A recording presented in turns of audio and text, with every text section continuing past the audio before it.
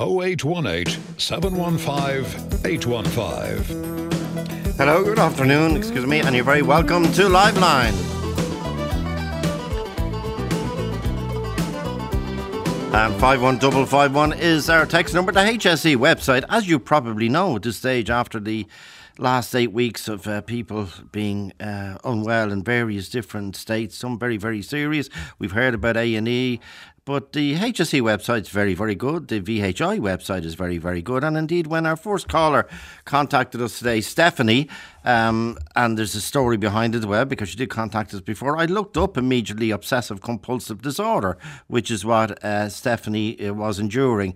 And the description on the HSE website is very clear. The pattern of OCD, obsessive compulsive disorder, has 4 main steps. 1, obsession. An unwanted and distressing thought, image or urge repeatedly enters your mind. 2, anxiety. The obsession provokes a feeling of intense anxiety or distress. 3, compulsion. Repetitive behaviours or mental acts that you feel driven to perform. These can be a response to the obsessive thought pattern. And then 4, temporary relief. The compulsive behaviour relieves the anxiety for a short while, but the obsession and anxiety soon return and the cycle begins again. Stephanie, good afternoon. Hi, Joe. What do you identify with any or all of those 4 points? I identify with all of them. I started getting very bad OCD a couple of years ago. And yeah, the temporary relief is something that I can really... I can relate to, because you get your anxiety. The anxiety gives you if you do the compulsion, it gives you temporary relief, but that only gives you temporary relief for about 10 minutes, and then you have to do it again and again and again. Yeah, but I just want people to know that it will get better, no matter how bad it is. Brilliant. It does get better. And Stephanie, do you know how it began for you? Looking back? It began as it's a trauma. It's stuff that happened in your life. That's what happened for me. I lost my nana in 2010. Okay. Then I started developing depression and anxiety, but I was able to control it.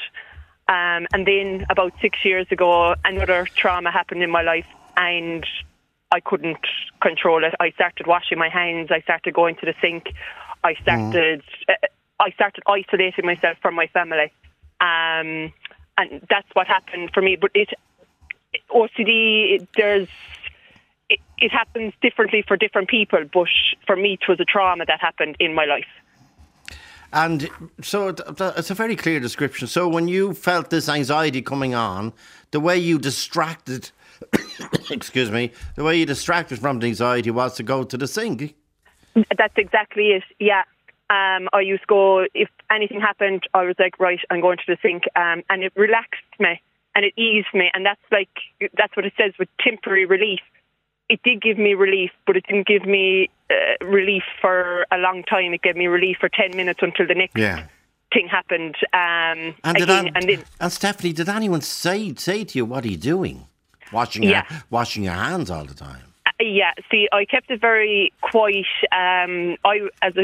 I was ashamed of my illness, my OCD. I felt that I have OCD, and there's people outside there, like, they have bigger illnesses than me. Why am I complaining?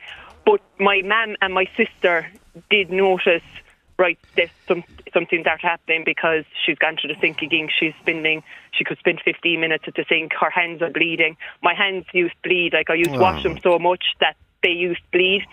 And to be honest, I didn't feel ever clean enough until they were bleeding, because I said, right, now everything is off me. Whatever I thought was on me is off me.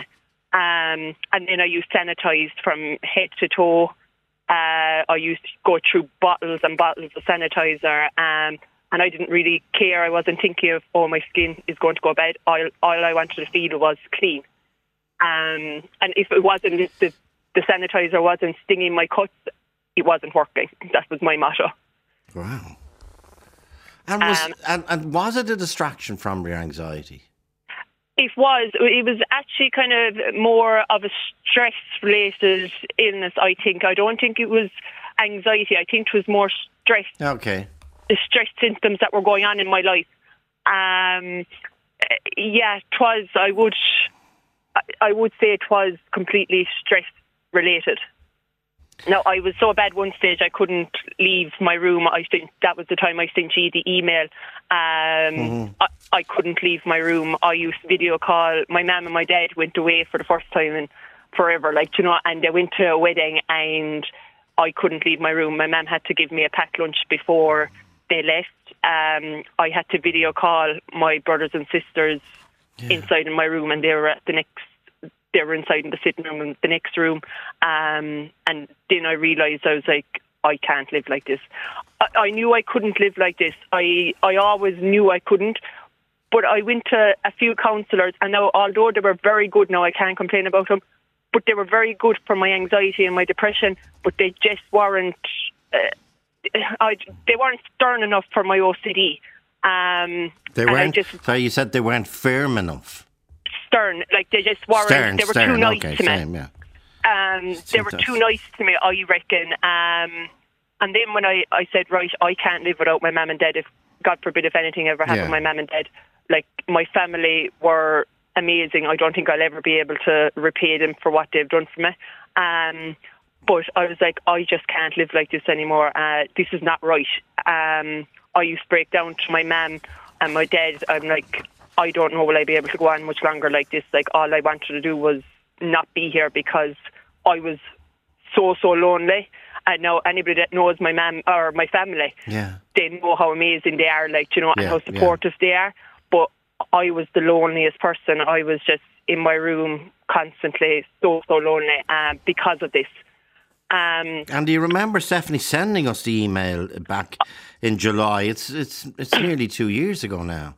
I do. I remember sending it because my dad listens to your show quite regularly, and he said, Steph, why don't you... He was always on to me, Steph, ringing a radio station, texting a radio station. But as I said, I was ashamed and I was afraid that people would know, like even the counsellors, even though I was like, they'll know that it's me. I didn't want my brothers and sisters to know that I was doing it. I actually told nobody I was doing it because I didn't want people to know it was me because, as I said, I was ashamed of my illness.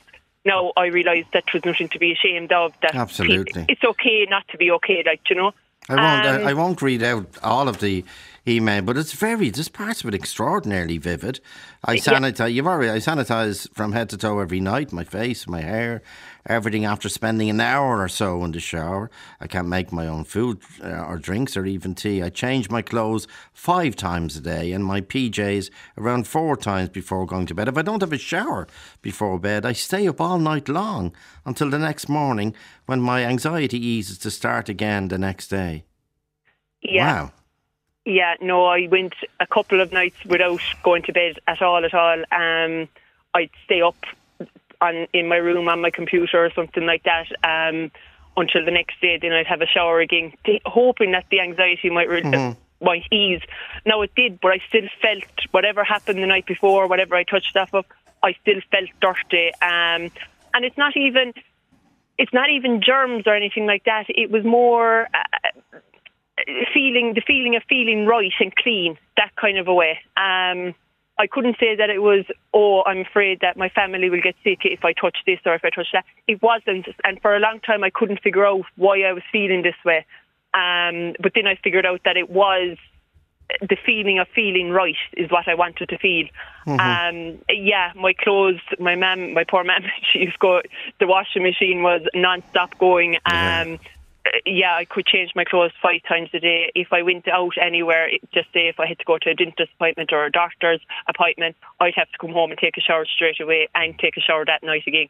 And how did you mentioned your mum there, how did your family cope and what did they say to you, Stephanie? Well, to be honest, my mum and my dad, they enabled me. So they helped me, get through every day. Now, it was the wrong thing to do, we know that. But as I said, if I was a mother, I'd have done the exact same thing for my child. But it's actually, in hindsight, it's wrong. You should just not give in to the symptoms, because if you don't give in to them, it will get better. But you just have to, it's a lot of work, but you just have to not give in to them or don't do the compulsion. and my mum and my dad enabled me because they helped me. Like if I asked Mum, I was I have to. But they were doing their best. They were doing. Yes. As I said, I'd have done the exact same thing, but we have just since we have figured out it's actually the wrong thing to do, and that's the only reason. If anybody's suffering from OCD, I just want people to know that enabling is actually the wrong thing to do, even though you think you're doing right. To know that kind of a way. And my brothers and sisters, they were great for me, but they were. It was tough on them. There was a lot of fights in the house because it was very tough on them. And they only wanted me to get better because I'm quite an outgoing person. I'm a quite bubbly person, and I just completely changed. My personality completely changed. All I wanted to do was be alone, and I hate being alone. Even in the house, if everybody has gone away, I hate being alone. But all I wanted to do was be alone because I didn't want to get dirty. And if I used to go out into the kitchen, I used to have to make sure that the lads were all gone. They could be gone into the sitting room, and I could quite easily stay outside in the kitchen on my own drinking tea. I couldn't make the tea. My mum had to make the tea, or my dad had to make the tea. They used to go into the sitting room. I couldn't go into our own sitting room. There's a lot of things that I just couldn't do. And Stephanie, what did you think was happening to you? Well, I knew it was OCD, but I just couldn't. I didn't know how to stop it. I didn't know how to cure it because it's like a bully. It's in your head, and it takes over everything. I knew I'm not supposed to wash my hands, right? I don't need to wash my hands. Yeah. But I did it because it gave me the temporary relief. But it's even hard to explain. I actually knew what was happening to me, but I couldn't stop it, basically. Incredible. And you're well now, and you use the word stern. Now, I know people getting well again, vast majority of people do. That's the positive. And for many people, it's different ways. Tell us how you got well again, Stephanie. Well, when I texted in the radio station that time, I texted in quite a few radio stations, but somebody texted in and said EMDR, and my mum automatically Googled it. I didn't tell her that I was texting in the radio station, but she heard it, and I was actually kind of delighted that she did hear it because then she automatically Googled it, as I said, and she got a counsellor in Limerick, and next thing she rang her up and we made an appointment. And when I went in there, all my counsellors have always been, Steph, poor you, this will get better. Everything perfect. It was absolutely perfect for me, and it's perfect for everybody else. But for me, somebody had to be direct with me. And this lady, she said something to me that day that I wasn't willing to put in the work, basically. And that kind of sat with me, and I was like, I'm going to show her. And that was kind of it. Now, we laugh about that clicked for you. That clicked for me because I had to work for everything all my life. I had to work for everything, and I had to, even going through college, I had to work and work and work because it was just me. I just had to always fight for stuff. And when she said that to me, it clicked in my head, and I'm like, no, I am able to do this, and I am willing to put in the work, And I went home that day, and I said to Mum, I'm not going back. I don't want to go back to her. And then Mum begged me, and she said, Steph, will you please go back? And I said, right. And the only reason why I went back was because I was like, I'm going to show her, because when I came home that evening from her, I didn't sanitize. I stopped sanitizing. I went for my shower. I went to bed that night. I didn't sanitize. And I didn't sanitize. I haven't sanitized for a long, long time because I showed her wrong, and I said to her, when I went back into her, I was like, I haven't sanitized since I left here. And she was delighted for me. Now, we're great friends now, and she has actually changed my life completely around. But I had to put in the work, and it is hard work, but it is worth it in the end. And have you met anyone else with OCD, Stephanie? No, I did an article in the RSCP Live magazine, and a few people have actually come to me and said thanks for speaking out, because it's something that people don't speak about. I know everybody hears about depression and anxiety this, but nobody, a lot of that leads to OCD, and a lot of people don't talk about OCD, and it actually a lot of people then reached out to me and said, I have the same problem, or I went through the same thing, and thanked me for talking out.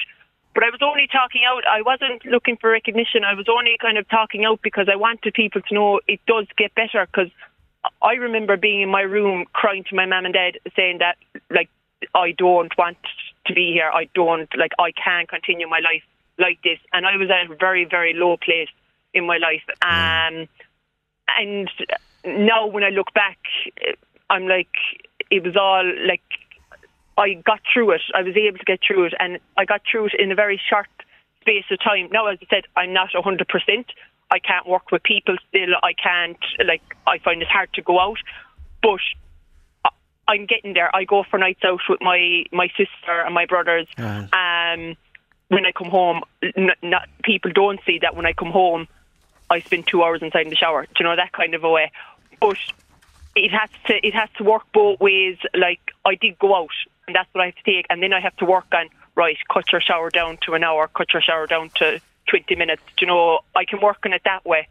But yeah, I just wanted people to know that it does get better, that there is counsellors out there. And what I think is, counsellors are like, you know, the tablets, they say, the antidepressant tablets. Every tablet doesn't work for everyone. Yeah. And I think, when I think back, and I'm like, counsellors are like that as well.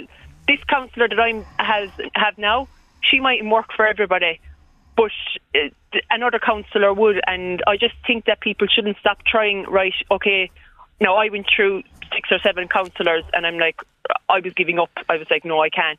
And only for this lady, like, I would have given up. So there is somebody out there for you. Okay, I'll talk more about that after this break. I'm talking to Stephanie. Stephanie contacted us.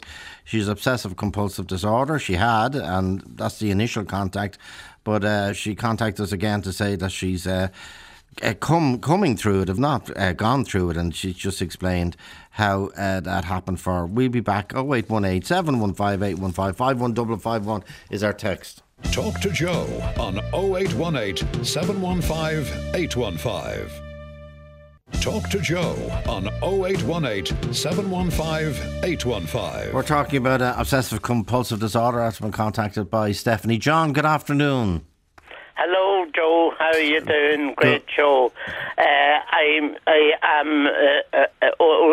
suffer from OCD, and basically how it all started off was, back in the 80s, I was held at gunpoint, and in 96 I was attacked by 5 drug addicts, and I had 2 nervous breakdowns, and then I became an alcoholic. And I suffered with alcoholism for 8 years, and I went into the Rutland and got recovered. But when I come home from the recovery, I started collecting papers, and it became a compulsive disorder. The papers, the whole house was full of papers, and I live on my own. And the family got worried because I said it was a fire hazard, and they cleared it out for me. And good enough for my nieces and nephews and all to help me to clear out the stuff and the whole lot. But after that, slowly but surely, I started giving stuff into charity shops, and I ended up, I'd take stuff into the charity shop, and I would come out with more than I would go in with. And then I quit going into charity shops, and then I started collecting CDs and DVDs, and it got out of hand. I quit buying CDs and DVDs, and then I started buying clothes and shoes and stuff like that. I've the whole house, every room in the house is full. The ground floor, I only have my sort of bedroom, and my bedroom and me hall and part of my kitchen, and I sort of have it like a mouse trap. I go in from my front door when I arrive at home with my groceries. I go straight to the hall, into my kitchen, put my stuff in the kitchen, and I eat at the table, and then I go into my bedroom and watch my television. But I sort of isolate myself. But people in the ordinary world, if they met me, they wouldn't realise I suffer from OCD, because it's an unacceptable disease, the people sort of thing. When they see you buying stuff, they don't say that person suffers from OCD. Good point, yeah. But I went to 4 different clinics. I went to 2 HSE clinics and 2 private clinics, and I would go well for maybe a month or 6 weeks, and then I'd have a relapse. And when I relapse, I would embellish. I would overload with buying stuff, you know. Okay. And you saw it as a way of dealing with your anxiety, John? Yeah. And what the girl said there, the girl ahead of me, she was brilliant. She actually phrased everything word for word to what I'm going through. Loneliness. Even though I have a loving family and a caring family and good relatives and good friends and all, I suffer from loneliness more so than anything. Even though if I was with you, I was at one of your shows in Belfast, and I said there was about 200 people in it. But even though me and that group of 200, I felt lonely, I felt isolated. You know, it's a very hard thing to explain, Joe. And you use that phrase, I come into my house and it's like a mouse trap. What do you mean by that? I just sort of head compulsively straight to me hall. I don't bother going into my parlour because my parlour's all filled with stuff I can't get into it. Okay. And I go straight through my hall, and the hall is scattered with stuff. Right. And the kitchen is scattered, and I just have space at the table for one chair to eat me lunch, and I deliberately make sure I eat me lunch at the table, and I get out of bed and the whole lot, and I lie on top of the bed watching the television. Even though I have a 55-inch television in my front room, I can't get in to watch it. And John, but do you think you need help? Are you? Oh, I definitely do, Joe. Joe, I definitely do.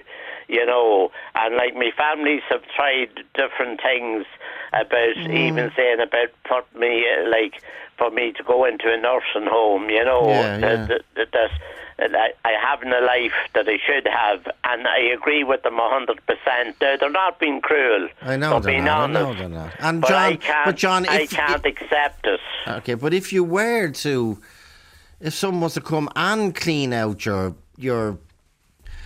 not clean out, that's the wrong word, and because it's not dirty, but to empty out your living room, what feeling would that create in you? A fear. It would be like the best way I could explain it to you is it'd be like going through the trauma of the being held at gun attack and the attack on me with the drug addicts. I get an awful inside fear. You know what I mean? And it's to you, if you were saying in one of the supermarkets or one of the retailers, and you saw a jumper, you know, you could pass it and you might say to your wife, "It's a nice jumper." But to me, it'd say, "I must buy it now because it won't be there tomorrow." Even though I have 40 jumpers. So do you know what I mean? You become obsessed with getting that jumper. I became obsessed. And like I've even tried different things. I've gone into town with no money, but you can't go into town with no money because you have to pay for a cup of coffee or minerals or something like that. But I tried to reduce. So you wouldn't buy anything. Yeah, so I wouldn't buy anything. And did that work? What the problem is with that is I would go in and I would have I don't, you see, thank God I've recovered from the alcoholism. Great, yeah, but well basically I meet some friends for coffee during the week, and the one part about it is they might go round the shops to have a look and I go with them, and I would see something and compulsively I wouldn't have the money to buy it, but the following day I would go in and buy it, even though I didn't need it. I know what you mean, yeah. You know, and you said at one stage there, John, that you were bringing stuff to charity shops, so you were moving. Yeah, I was trying. And how did you get into that position where you were doing well? I was going through a phase. do you know when you're on holidays and the holidays going right for you, and you feel a mood lift, like not a high, but a mood lift, that you feel so good in yourself, you say, right, today I'll do it. Yeah. You know, like even this morning I got up with the intention of doing that, to fill a bag and fill the clothes and the whole lot. And like I even told relatives not to buy me stuff for Christmas, just give me vouchers, and I wouldn't use them till later in the year. But as soon as the first week in January came, I was in changing the vouchers, you know what I mean? I thought that way, with not having the materialistic things around me, I wouldn't do. Now I've started in the habit of taking people out, going out for lunch with people, and rather than them buying me anything, I would buy them lunch. So I'd spend the money on entertaining to try and get the loneliness out. Yeah. And it's more loneliness with people. The majority of people that suffer from OCD, it's loneliness that is happening to them. Society has got sort of not on relationship. People are that busy with their own lives and their own families. And I don't know exactly where you live. I know the lads do upstairs, but John, are you living in a city? Would there be any group you? No, a town. Well, is there any group in the town that you could get involved in? Well, I keep saying to myself, you see, with people with OCD, they've great intentions, but it's to put the intentions into fact. Do you know what I mean? I was thinking the main shed, the library, you know, even a volunteer, you see, and I'm disabled, which is a disadvantage. Okay. You know what I mean? And how would you describe yourself? How are you doing at the moment? At the moment, I'm on a low. To be honest with you. Okay. You know. And the one part about it is, it's nothing wrong with my family. My family are extra good. Yeah. But the sad thing is, they have their own lives to lead, and I would be the second youngest in the family.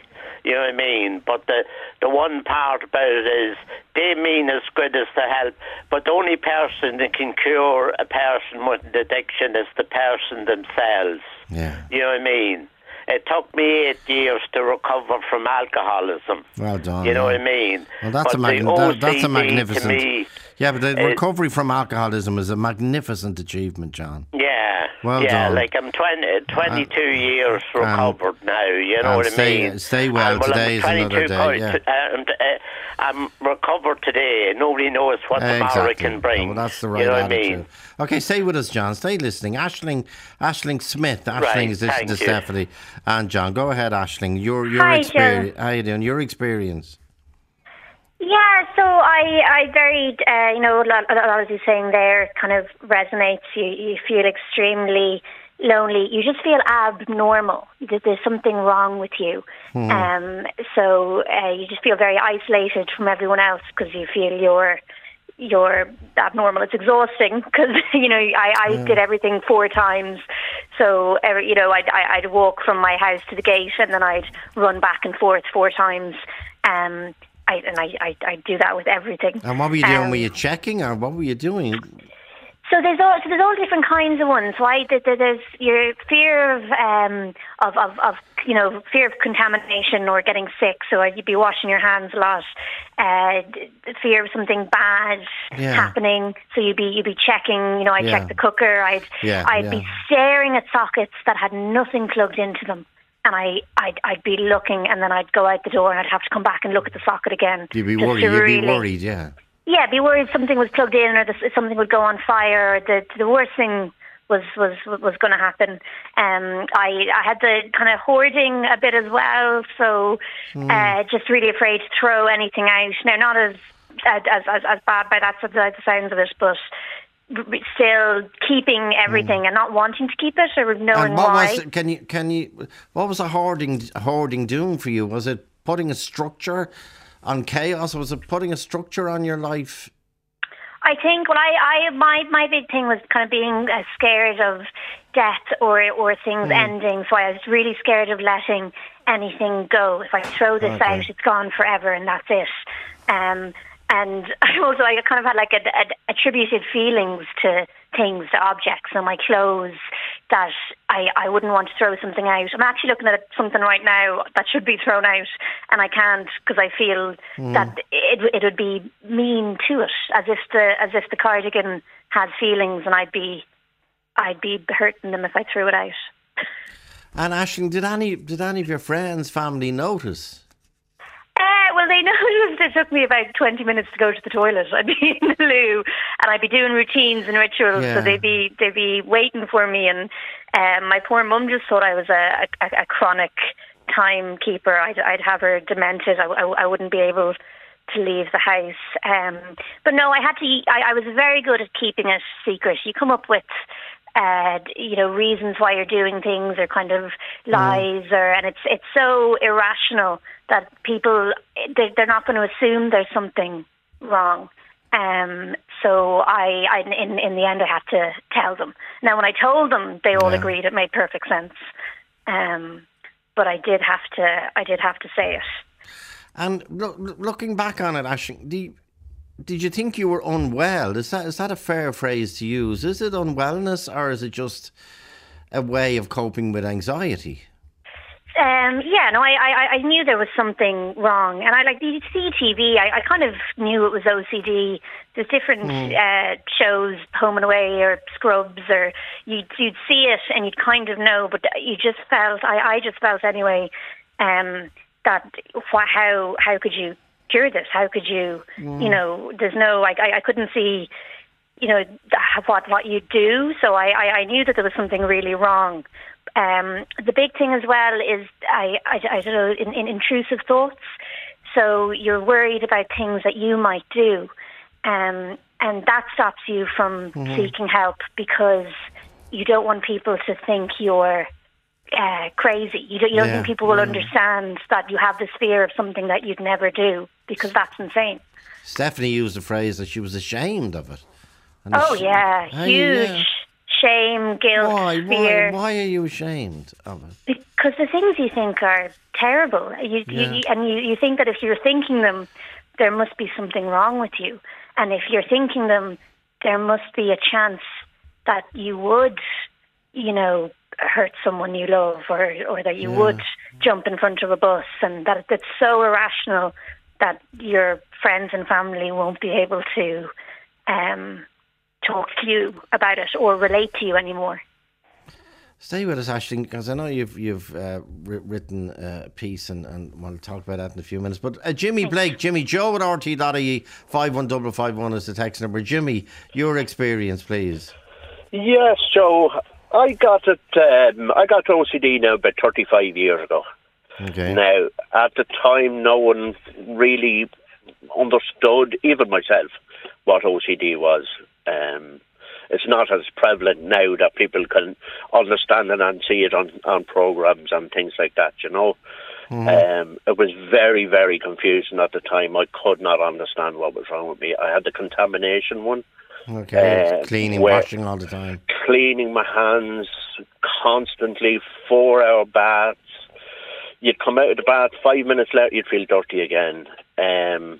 Couldn't touch door handles, light switches. It got so bad that I really couldn't eat, because even if I prepared the food, like, was the plate clean, was the fork clean? Excuse me. So I lost a lot of weight. In the heel of the hunt, then I couldn't. I wouldn't open my mouth, because I was afraid that germs would go into my mouth, so I couldn't talk. Yeah. I couldn't leave the house because I was afraid if I seen, say, vomit on the street, or maybe a spot of blood somewhere, I'd get contaminated. I'd get something, and then I would give it to my loved ones. Excuse me, sorry. Yeah, so that was your anxiety and your worry. It's all to do with anxiety. OCD is all to do with anxiety. There's many forms of OCD, like the contamination one, the obsessive thoughts, the hoarding, but it's all based on the one thing. It's all anxiety. It's very, very hard to get rid of. I don't believe. I feel like I'm an alcoholic, not drinking. When you become an alcoholic, you're still an alcoholic. You might be drinking. Yeah, I understand it. Yeah. I have my OCD. I will always have OCD. I have to learn what my triggers are, what sets me off. Mm-hmm. I've been fine for 18 years. Great. Until COVID came. Can you take us there then, Jimmy? What happened? Well, just for instance, your show, Joe, every 10 minutes you'd say, wash your hands. That's true, yeah. Everyone, you'd see on the telly, wash your hands. Mind you don't get contaminated. Don't touch things in shops. Wear masks. Yeah. Constantly put gel on your hands. Remember, people were advised to clean their groceries when they... Yes, exactly. Yeah. Everything was contaminated. So I got very confused and had a little bit of a relapse and had to go into hospital. But I learned then what had caused it. It was the triggers. I was seeing people walking down the street and maybe they'd used their elbow to to cross the road. What about people wearing masks, which a lot of people, obviously, everyone was during the pandemic. It felt like everything was contaminated. Everything was. And I just couldn't go back that way. So I was constantly fighting it in my head. So what I'd do, if I was crossing the road, I'd go up and I'd press the button with my finger and then lick my finger.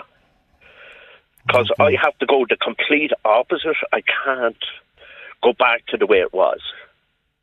I would have been that person opening a door with my elbow, or turning on a light switch with my elbow.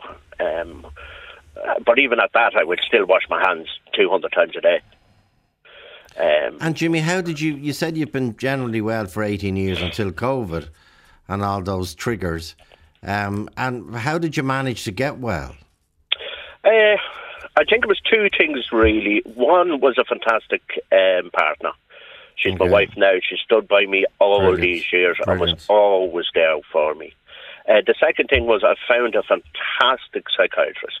Brilliant. And he was James Maguire. He was the head psychiatrist over in RD. And he was fantastic because he was strict. He took absolutely no crap whatsoever. He would give you an exercise to do, and if you didn't do it, he has told me, just go, don't come back.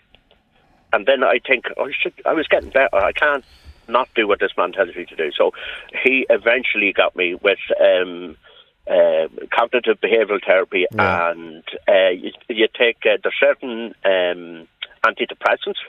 The SSRIs, the serotonin inhibitors with the serotonin reuptake inhibitors, they work very well with people with OCD. So between them two and a lot of hard work, and recognising my triggers, recognising, if I'm unwell, if I'm physically under stress. Anything like that. Yeah, so you went to professionals. Stephanie and indeed Aisling mentioned, and John I think as well mentioned, people were ashamed of it. Would you hide it? Oh, very much so. Very much so. But how could you, like you said to me at one stage, I used to spend 4 hours in a bath.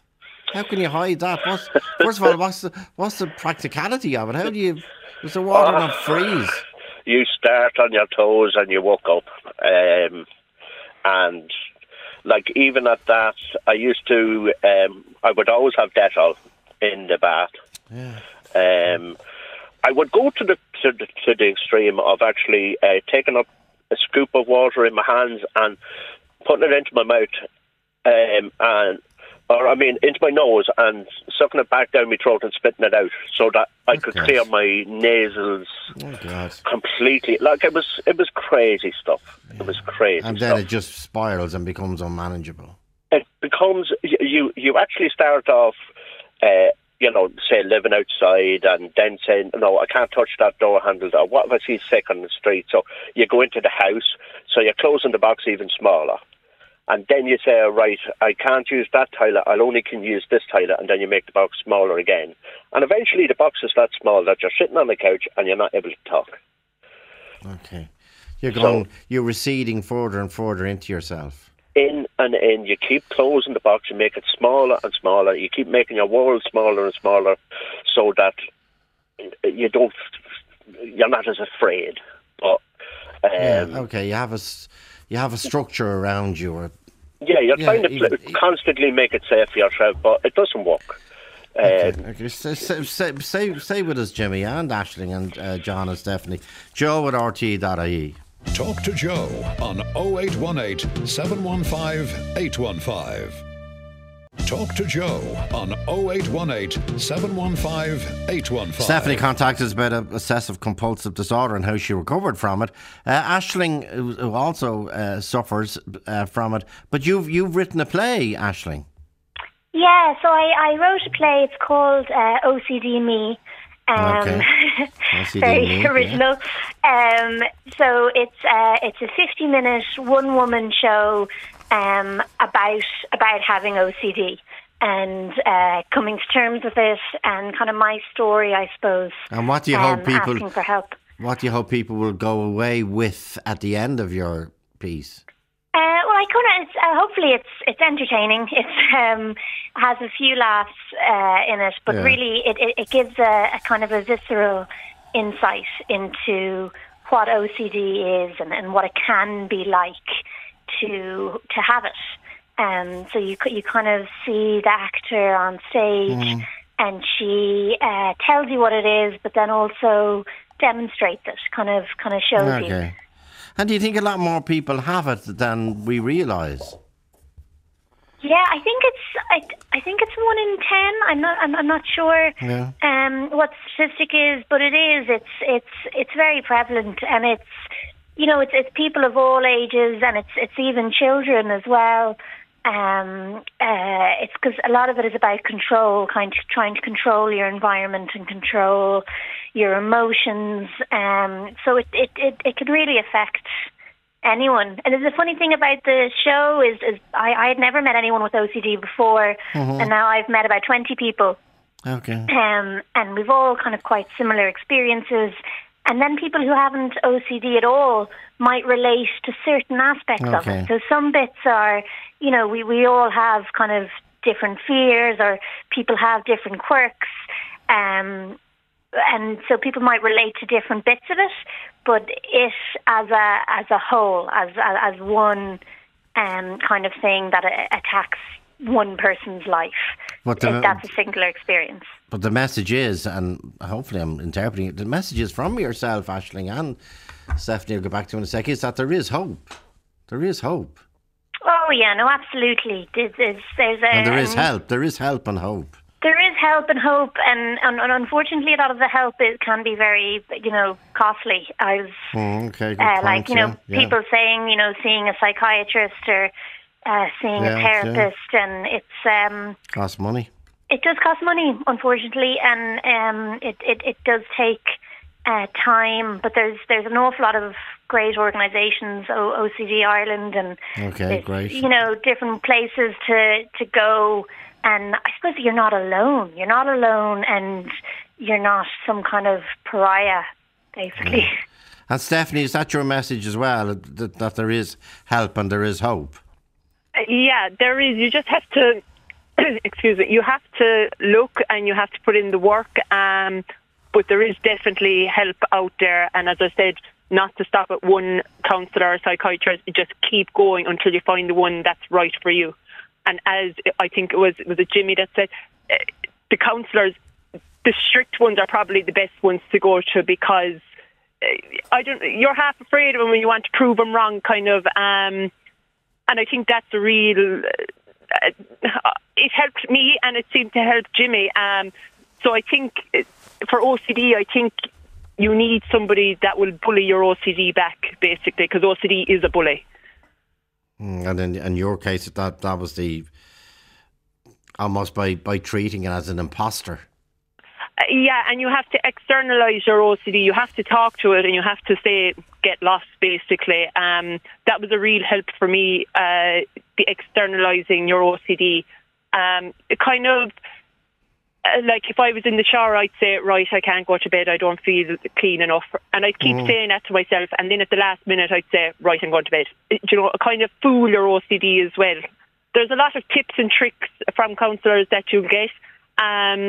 Not all of them will work, but there is a lot of them that do work. It's a lot of hard work, and you just have to keep pushing and pushing. And as even I can relate to Aisling, the intrusive thoughts, OCD can come at you from any different. If you're getting better with your OCD with cleaning, it can come at you from a different way. It can come at you, right, you're getting intrusive thoughts. You just have to know what the triggers are and the thoughts are. You know that they're all to do with OCD, and just not let OCD bully you, basically. Okay, and Jimmy, you're hopeful as well, obviously, because you. Yes, I think it's unfortunate that because OCD is so intrusive into your life, you don't learn OCD overnight, so you're not going to be cured overnight. And unfortunately, to get better, you need, it's very labour intensive for any psychiatrist or therapists. Like, it's one-on-one. And with the health system and the mental health system we have in this country, it's, there's a lot of people just suffering at home because they can't get to a clinic or they can't get to a hospital because they can't leave their home, because that's where it is. That's where the fear is. That's where, the fear is going out of the home. So, unfortunately, there's not a lot of people that can go to people's houses and work. I was lucky I had a doctor that worked one-on-one with me for hours and absolutely months on months, and it worked, and it does work, and you can get completely symptom free. And as Stephanie was saying, it will come at you again somehow. If you stop the cleaning, it'll come at you with obsessive thoughts. It'll try and sneak back in. Yeah, the imposter, It's a devil like that. Yeah. And you can find that the people with OCD, to the loved ones, that won't know it's coming back, because the person with OCD is very deceptive. And we can hide it very well until it's too bad. And then it's kind of too late. You kind of have to get back into therapy then and learn from scratch again. But there is help out there, and you can live completely symptom free. Okay, good stuff. Well, stay well, everybody, and there is help, and all those details and organisations are in rte.ie/helplines. Joe at rte.ie. Talk to Joe on 0818 715 815. Joe Duffy. Talk to Joe on 0818 715 815. And Joe at rte.ie. Planning permission in the news over the last few days. Well, it's not about the news, in fairness. Frank O'Rourke has contacted us. He's in the United States of America, in San Francisco. Frank, what's your situation and what's your dilemma? You want to come home? Yeah, how are we doing, Joe? Good. I have a young family out here, wife, 2 kids, boy and a girl. My boy is like 5.5, and the girl is like, she'll be 2 in February. And I applied for planning permission at home through a local councillor and an engineer, and asked to check out my family's land, which is like less than a kilometre outside a small place called Clashmore, County Waterford. Yeah. And everything was good. They said, right, it's suitable. No issues with the roads. You have like 50 metres clear view or whatever when you come out. And it's my family's land. It's been in the family name with 100 years. And my younger sister and brother already have a house on the land. And there's plenty of room where I want to put the house in between my sister's house and another house. Okay. So everything was good. I done all the necessary paperwork that was asked of me. there was like 15 or 16 different items that I had to get. Some of it was ridiculous stuff altogether. Like, they were looking for photos of me working on the land when I was a young fella. Yeah. I mean, my father worked in the glass factory in Dungarvan, and he'd done like 25 years inside there, so the farming was a kind of a side thing for him. He was very keen on the farming. He wanted to keep it going. So in the evening time, we used to go up and feed whatever cattle that we had on the land. And, I mean, Jesus, we hadn't even time to stop and take a photo. There was no photograph, cameras or nothing to do anything like that back then. But and they were looking for evidence that you were telling the truth, is it? Yeah, they were looking for basically evidence, the reason why I want to go home. So the reasons why I wanted to go home was I want to put them through the school system in Ireland, grow up, play football and hurling like I did with my friends at home in Ireland. I want to be close to my mother and my family. We're a very close family. My mother is like in her early 70s there now, and she's active and all that. But I mean, I'm in San Francisco with 12 years, and I've been in Boston with 8 years, and I've done 6 months in New York. So like, my time in America is done. I'm done. I want to come home. I basically want to come back, give back to the community, get involved with the local GA club, help out with the local tidy towns, which I did before I left. I just want to give back. And like my brother-in-law, who married my sister, they moved home from New York 3 years ago. And I mean, I want to set up a business with him, and we're involved in carpentry. I'm involved in construction. That's what I do. And I want to go home. It's time to go home. I'm baffled as to why you've been refused twice now. Yeah, well, the first time I was refused, the argument was that I was going to go back and farm the land. So they came back to me and they told me that I hadn't enough evidence to farm the land. One being that the land wasn't entirely transferred over to my name. The second was that the shed that we said that we were going to build on the land wasn't big enough. I mean, it was just absolutely ridiculous. My mother signed something with the solicitor saying that I was going to get the land, and they have all this information. They weren't happy with it. So then I applied a second time. The second time I applied, the argument was that there was a need for tradesmen in Ireland. This was the approach that we were going to do. This was all done through my architect. Okay. And he was dealing with a local planner that works in the Dungarvan area. And the local planner was basically telling him the information that was needed. And he was telling me what to get, and I got him all this information. The amount of people that got me stuff at home that I had to track down, my sister had to track them down as well. And we getting all these. So the second time Waterford City and County Council said no. What was their reason the second time? The reason the second time was that it was going to be in a crowd. They wrote down this thing, I have it here, but it's just absolutely ridiculous. They're referring to all these articles and amendments and all this kind of stuff. But basically they used the word encroachment and a hindrance to the local rural environment. So, I mean, at the moment there's a farmhouse and a farm shed there that's falling down, that's an eyesore. It's been derelict for the last 20 years. That's where I was going to put the house. That was going to be knocked, and that's where we're going to put the house. There was no issue whatsoever with the size of the house. I'm not this big shot coming back from America with all this money that I made, trying to build this big house. I just want a small, simple house for my family, suitable, like, for my family. And basically, I want to come home, like, I mean, people, the TDs coming on radio here and they're preaching about, like, there's a need for tradesmen in Ireland. I'm a tradesman. I want to come home. I mean, it was hard for me to leave Ireland in the first place when I left. I know they're making it harder for me to get back to Ireland.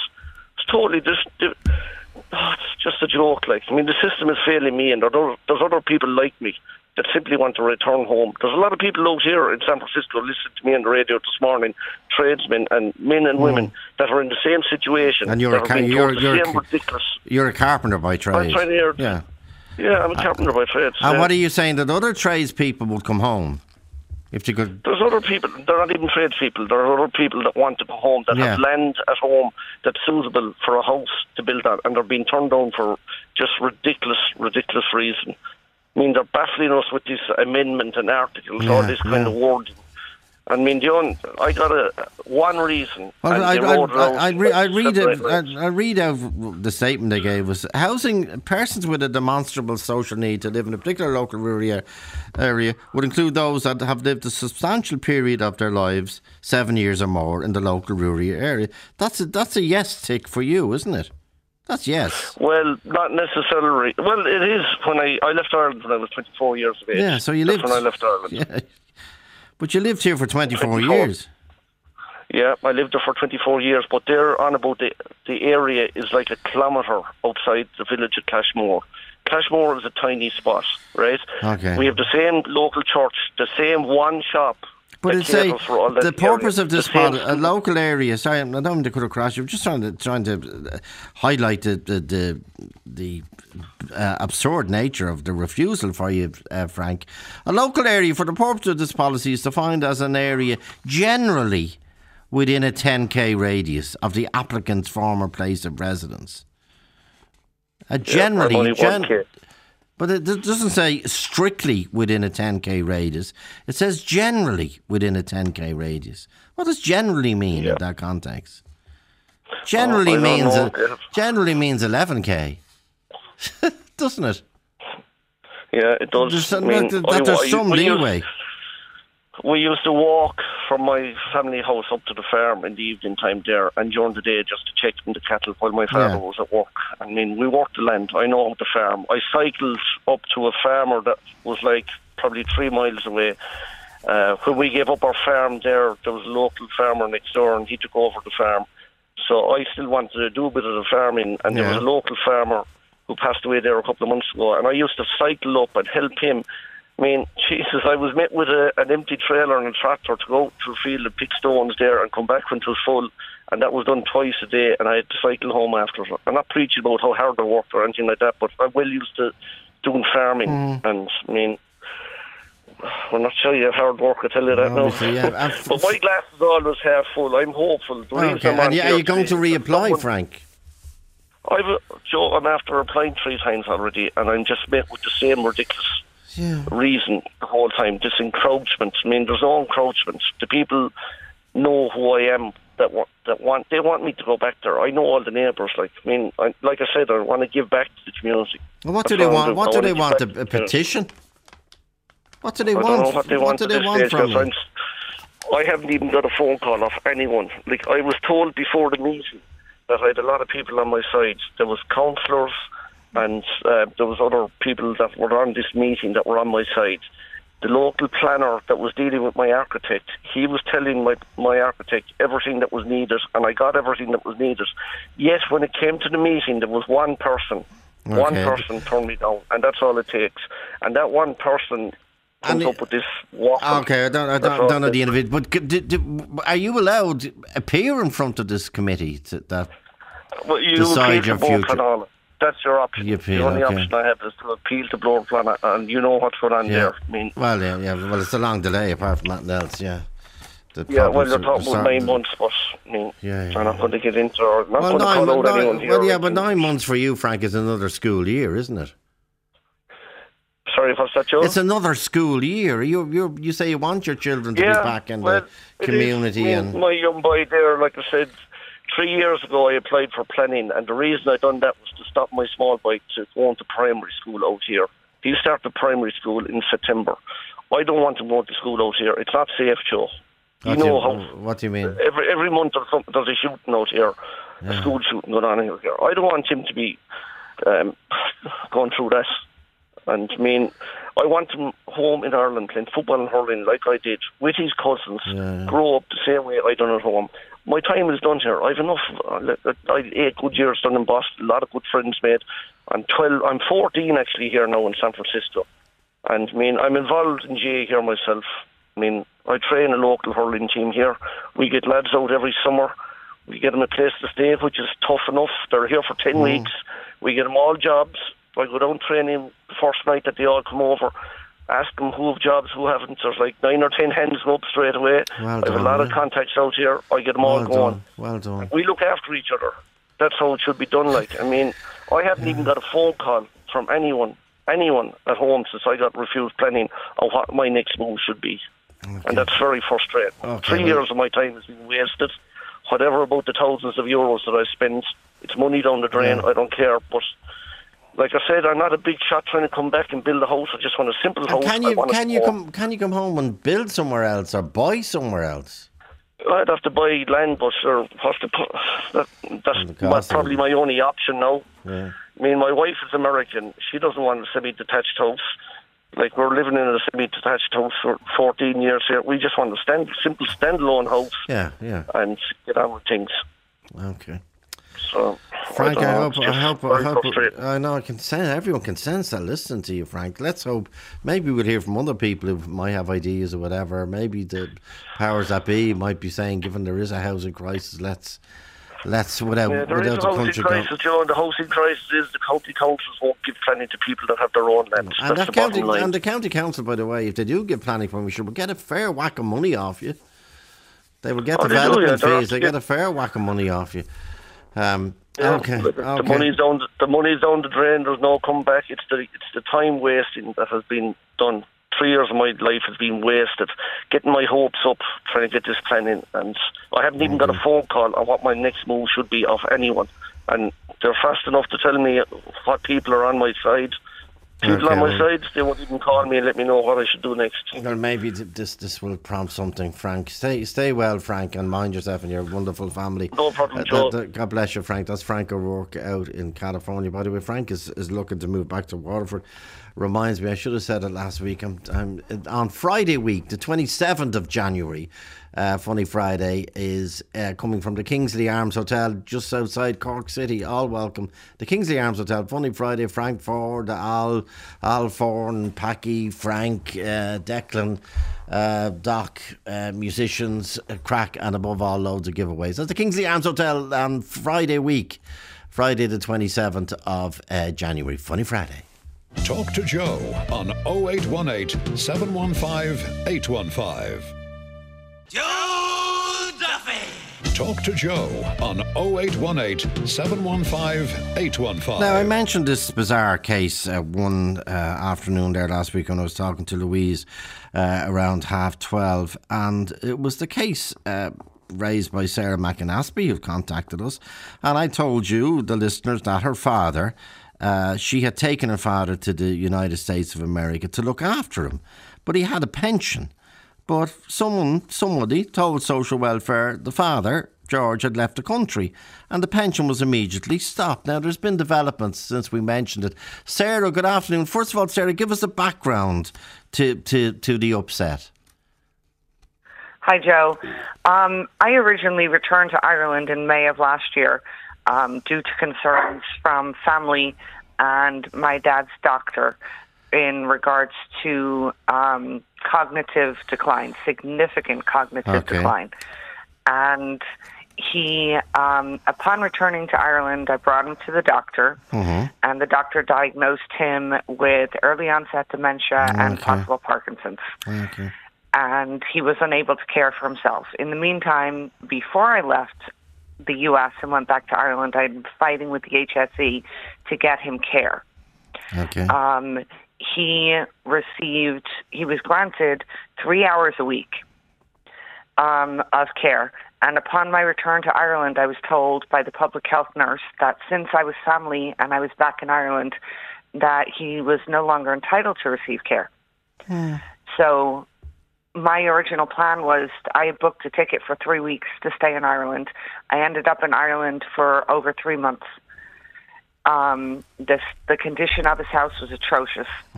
He was living under insane conditions, water running down the walls, solid fuel stoves. He was physically unable to bring in coal or logs.